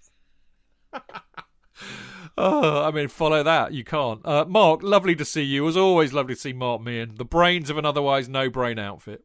Lovely to be on. And is he playing tomorrow night, Illuminati? Does he play for Porto? He probably does. Dan will know. Dan knows all that kind of stuff. We've got Dan Silver in the house as well. Whoop, whoop, whoop, whoop. Ooh, I'm not going to attempt to sing because it'll just lose people left, right, and centre. How do you know we haven't already? That's true. Well, my single put the final nail in the coffin. No, Illuminati's on loan at Sassuolo. Good work, Dan. Good work. All right, yeah, you figured it out. Last part tonight, we're going to talk about Porto. We've got Porto in the Champions League first leg quarter-final tomorrow night. I'm so delighted that we're there. I never really expected us to get past Atletico Madrid. But by Jove, we did. Porto, they play in a pub league, as we know. So not surprising to hear that they've won 4 out of their last matches. They're all league matches. Of course, they lost 3-2 to Juventus. But as they had beaten them 2-1 in their home leg, they squeaked through on away goals. So there you go. I mean, the interesting thing, everybody knows our form, the less we talk about that, the better. The other thing is, because we played Porto a fair amount, actually.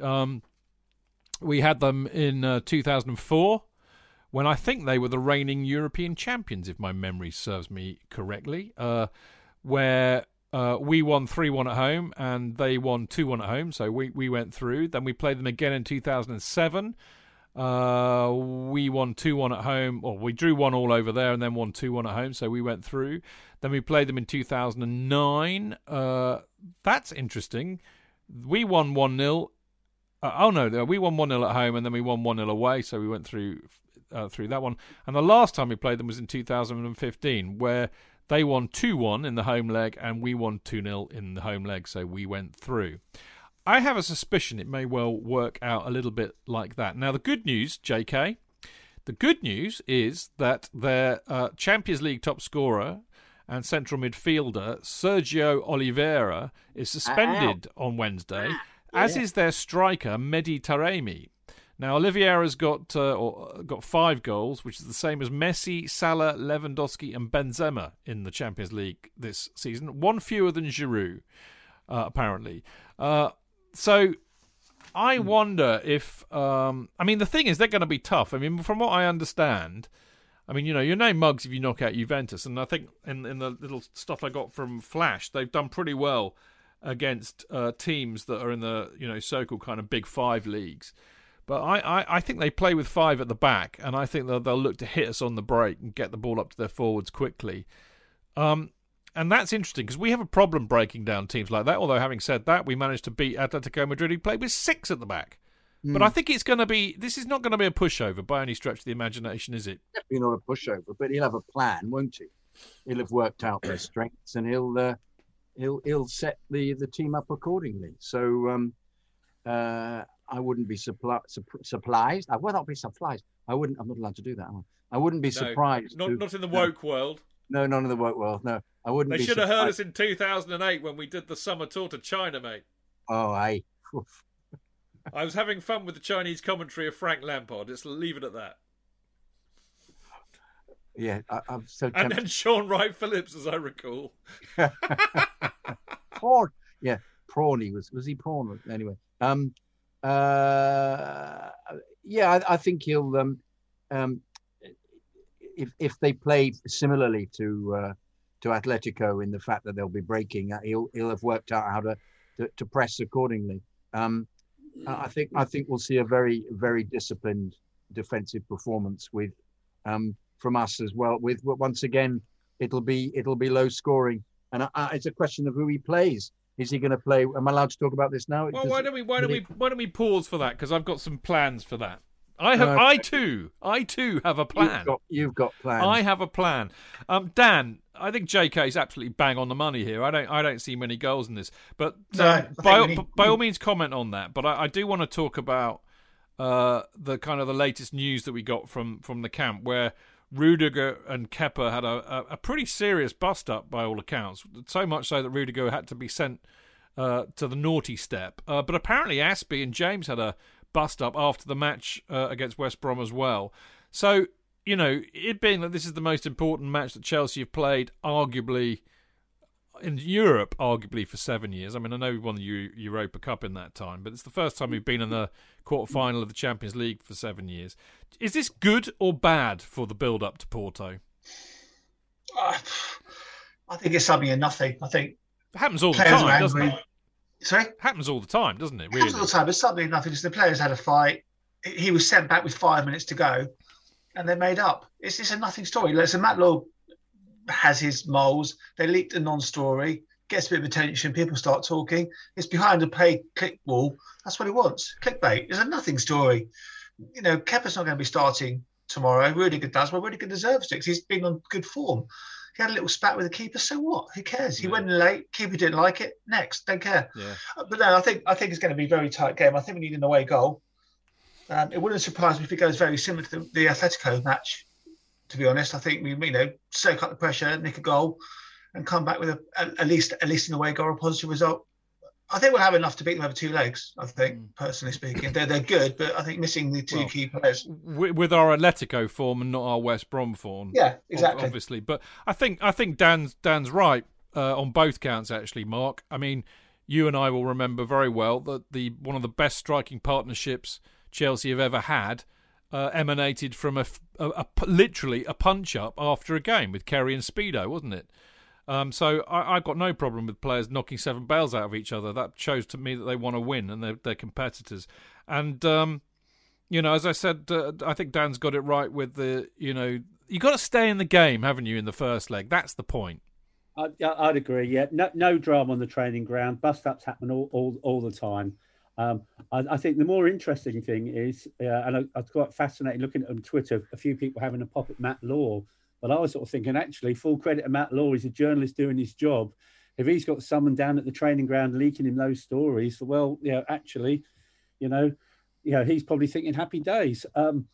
But I think it's going to be maybe 1-0. It's going to be that tight tomorrow night. I don't think it's going to be a high-scoring game. Really don't. So I'll either go for a 1-1 draw or we'll get a 1-0 victory. I think it's going to be that tight. It ain't going to be a 5-2 game for that. I can say that for certain. We ain't going to get a repeat of Saturday. Well, Porto don't score a lot of goals like we don't. They don't let a lot in either, like we don't normally. And also they've got 2 very key players out. So, I think it's got, draw written all over it. Narrow win for us, hopefully. I think Dan's right. I think we need an away goal. So if we're going to get a draw, I'd rather have a 1-1 draw than a 0-0. Yeah, no, absolutely. Getting a goal is really so crucial in Champions League football when you're away from home. I mean, the interesting thing is he's got the squad. He had his presser today, and he made a point of saying that Pulisic and Conte are fit. Kante will be on the bench, he said, definitely. Pulisic and Tammy are both in the squad, which, is good. So who knows? Tammy may get a game. The interesting thing is, though, JK, is that Billy Gilmour is not in the squad at all. Given that Conte is on the bench, who do you think is going to start in midfield, JK? Do you think it might be Jorginho and Kovacic, Chid? I think it might be JK. Yeah, I reckon it might be Chid. What do you think, Mark? The Dangerous Brothers. Chuckle Brothers are back. Yeah. So what do you think? I mean, like we said earlier, they were shocking against West Brom, but they're equally likely to be excellent against Porto. That's a good point. Yeah, well, but as we said already, that in the other games that we didn't fall apart and play appallingly, they didn't have a problem. They were protected, and the first leg of the game against Atletico, he had a very fine game, Jorginho. So are we jumping to a conclusion? Can he possibly ever play as badly again as he played against West Brom? I don't think so. Well, I mean, you could say that about a lot of the team, to be fair. I mean, let's play this game. I like this game, by the way. And I'm in my humility, I omitted to mention at the start of the show that I had picked the team spot on, apart from Pulisic playing, I think, didn't I, for the West Brom match. What did I said Havertz would start and Pulisic started. Otherwise, I got it absolutely spot on. Anyway, I've done my lineup, which I'm going to read as follows. Mendy in goal, Rudiger, Christensen, Azpilicueta at the back, Chilwell, and I wrote Jorginho and Kovacic in before I knew about Kante being on the bench. So Chilwell, Jorginho, Kovacic, James, and Mount, Ziyech, and Werner up front. That is what I think he will go through. So he may play Alonso instead of Chilwell, but I don't know. I think maybe because they're going to hit us on the break, he might want some legs there. So I think Chilwell will get the nod if Tuchel's got his brain fixed on. The only question I have about that is Havertz isn't starting, and I'm not so sure about that. I think maybe Havertz needs to, but Ziyech has been playing quite well, so how do you fit him in? He's going to play Werner. Certainly, if he's playing a defensive game, wants to hit them on the break. Might he play Giroud though, just because of his? He might. What, instead of Werner? Yeah, no, I think he might play Werner and Ziyech and Pulisic. Yeah, but then he doesn't play Mount, and Mount's just absolutely nailed on to start. Yeah, good point. Yeah. Suddenly, I was believing we played with 12. I don't know what happened to me. I would probably be a bloody good idea. Yeah, Mark, what do you reckon, Mark? Well, the team I wrote down is very similar to yours. I did Mendy, Asby, Rudy, Christensen, Reece James. I went for Alonso instead of Chilwell. I had Mount. Hang on. Why'd you go for Alonso? I just think, he's played Alonso in other Champions League games and he hasn't played Chilwell. And I think certain players, that's why I put Ziyech in the team as well. Certain players he always seems to pick for Champions League games, and Alonso is one of those. But I could understand if he played for Chilwell because obviously Alonso played at the weekend. But I've gone for Alonso. I've gone for Mount. I've gone for the dangerous brothers in midfield. I've gone for Ziyech. And then I had a question mark, Giroud or Werner up front. I wasn't sure which one he'd go for because he always seems to play Giroud in the Champions League. Interesting. Dan? Sorry, Mark. Carry on. Yeah, because, if he plays Werner and Giroud, you have to take a Jorginho and a Kovacic out, and I'm not sure he'll do that away from home. No, definitely not. I think they'll both play. Yeah, definitely. Danny boy. Yeah, same team as Mark, but I had Chilwell instead of Alonso. So that's the same team as me then? Oh, yeah. I didn't write down your team. Not that I'm grasping for credit here or anything. Yeah.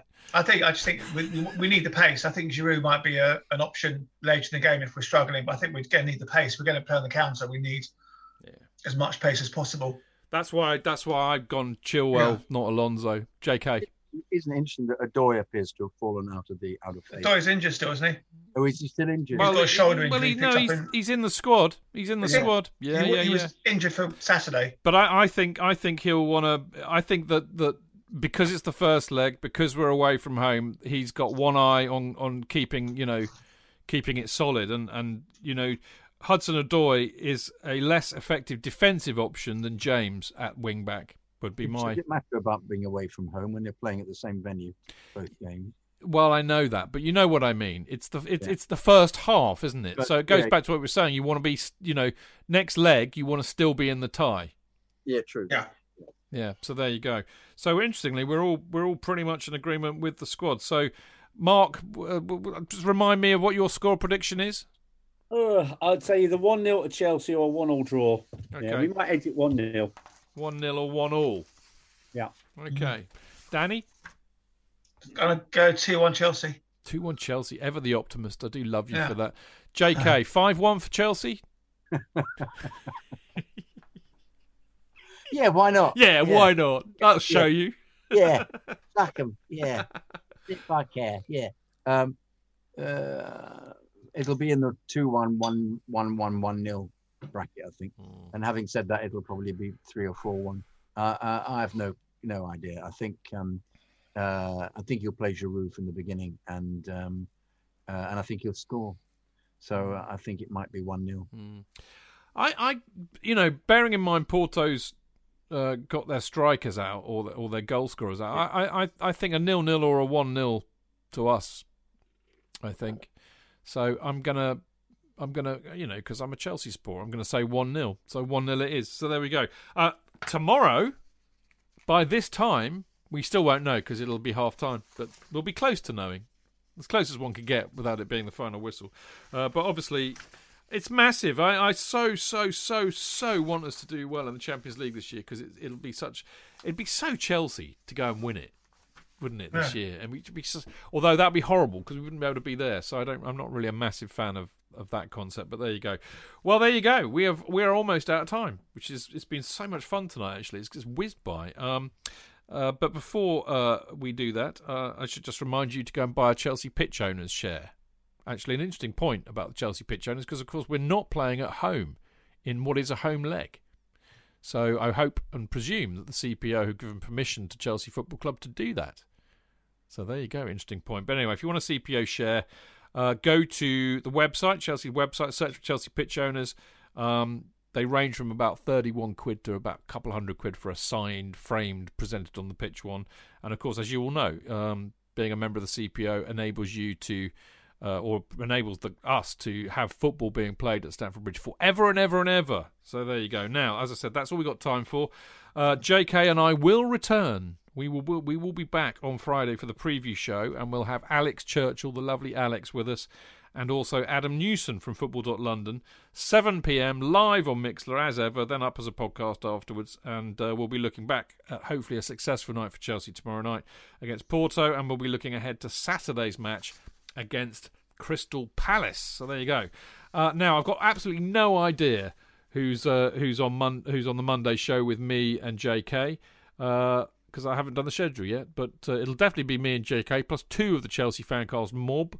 And, of course, we'll be looking back at the Palace game and then looking ahead to the next leg, the second leg of our Champions League tie against Porto. So there we go. Now, don't forget to check out Dean Mears' Went to Mow Kings Meadow podcast on the Chelsea FC women's team, which will be due out tomorrow. Well, I don't know when it's due out, actually, but hopefully he'll send it to me sometime and I'll stick it up on the old platform. Dean is doing a fabulous job. I don't know if you boys have listened to it. He's doing a really good job on that podcast. Yeah, you listened to it. I've listened to a few of the shows. They're very, very good. Yeah. He's picking it up quick. He's doing good. So one day I will be able to retire. Do you think you can work with Dean, JK? I'm not so sure. He's a bit too bright for me. I think I might. I thought the answer I expected was I'll drive him there, or drive you there, whichever is most applicable to the airport. But there you go. Bless Dean. He's a top lad. One of our mob, and he does very well. Very witty. Dry indeed. Sense of humour, but he's getting really quite accomplished at presenting it and holding it all together. He's doing a good job. All right, so there you go. So check out Went to Mow Kings Meadow when it's out this week. A quick shout out to our Patreons who are all bloody marvellous, actually. And as I mentioned earlier, that we have a Discord group. So if you join up to Patreon, you immediately get a link from me, which enables you to come and join in the fun on Discord, which is basically like the Mixlr chat room, but 24/7, all sorts of channels going on in there. It's great fun. Some really decent people on there, and it's a real antithesis to Twitter, if you see what I mean. You will also get a Kerry Dixon mini banner when I get a new delivery from them over from the States, so it's worthwhile joining up. And look, no pressure. There are no tiers or anything like that. Just pay as little or as much as you want, and it does help me to cover the costs of doing all these shows and ting. And it is patreon.com/Chelsea Fancast. As you will have noticed tonight, we did have one email from Nana, but when we do get emails, we like to read them out.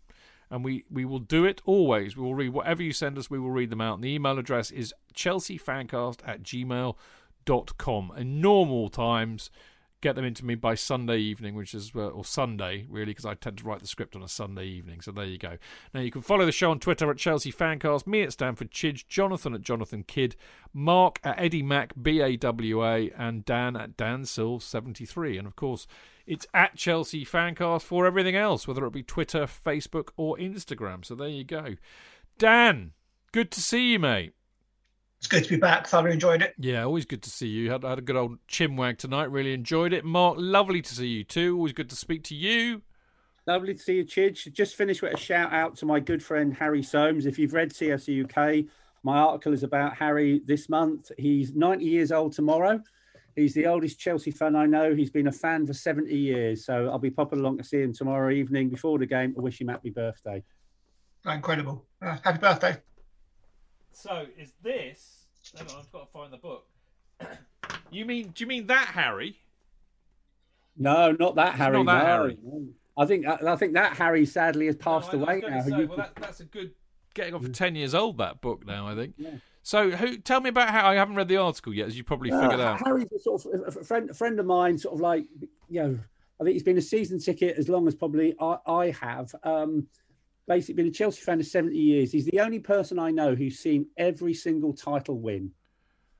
Wow, that's impressive. And he's 90 years old tomorrow. He's still a season ticket holder in the Matthew Harding Up Bar. He used to be round by gate 17. He's now moved around by gate 8, nearer to the West Stand. But it still goes. Well, when we were all still going, it still goes every other week. Yeah, that's brilliant. And then comes to the pub afterwards for a pint. Would you be likely to say, "I do wish they'd all sit down"? Was that him? Was that? Well, there was a guy I used to sit next to quite regularly, and particularly at Palace. We were away at Palace and everybody stood up and he went, "Oh, God, I wish they'd all sit down." No, but probably not him. He was a grey-haired guy, but obviously. But he was similarly, I think there may have been several who'd seen every title and then they're no longer with us, obviously, some of them. But in fact, somebody I know is who's seen every title is Eddie Levy, of course, who I sit quite near, who is runs a music publishing company, and he's a big stalwart. He used to go to every game, but the same way waxes lyrically about watching the 1954 winners. So, he must have been about 10 then. So he's about 87, I think. It's worth reading, Cheers. Like I learned so much about him just for his birthday. He was an evacuee in the Second World War. He did his national service in Korea, the Forgotten War. Yeah. Well, there you go. Another good reason to go and get yourself a copy of CFC UK for this month. So there you go. All right. That is it. Thank you very much for listening. See you next week. Until then, keep it blue, keep it carefree, and keep it Chelsea. Up the Chelsea!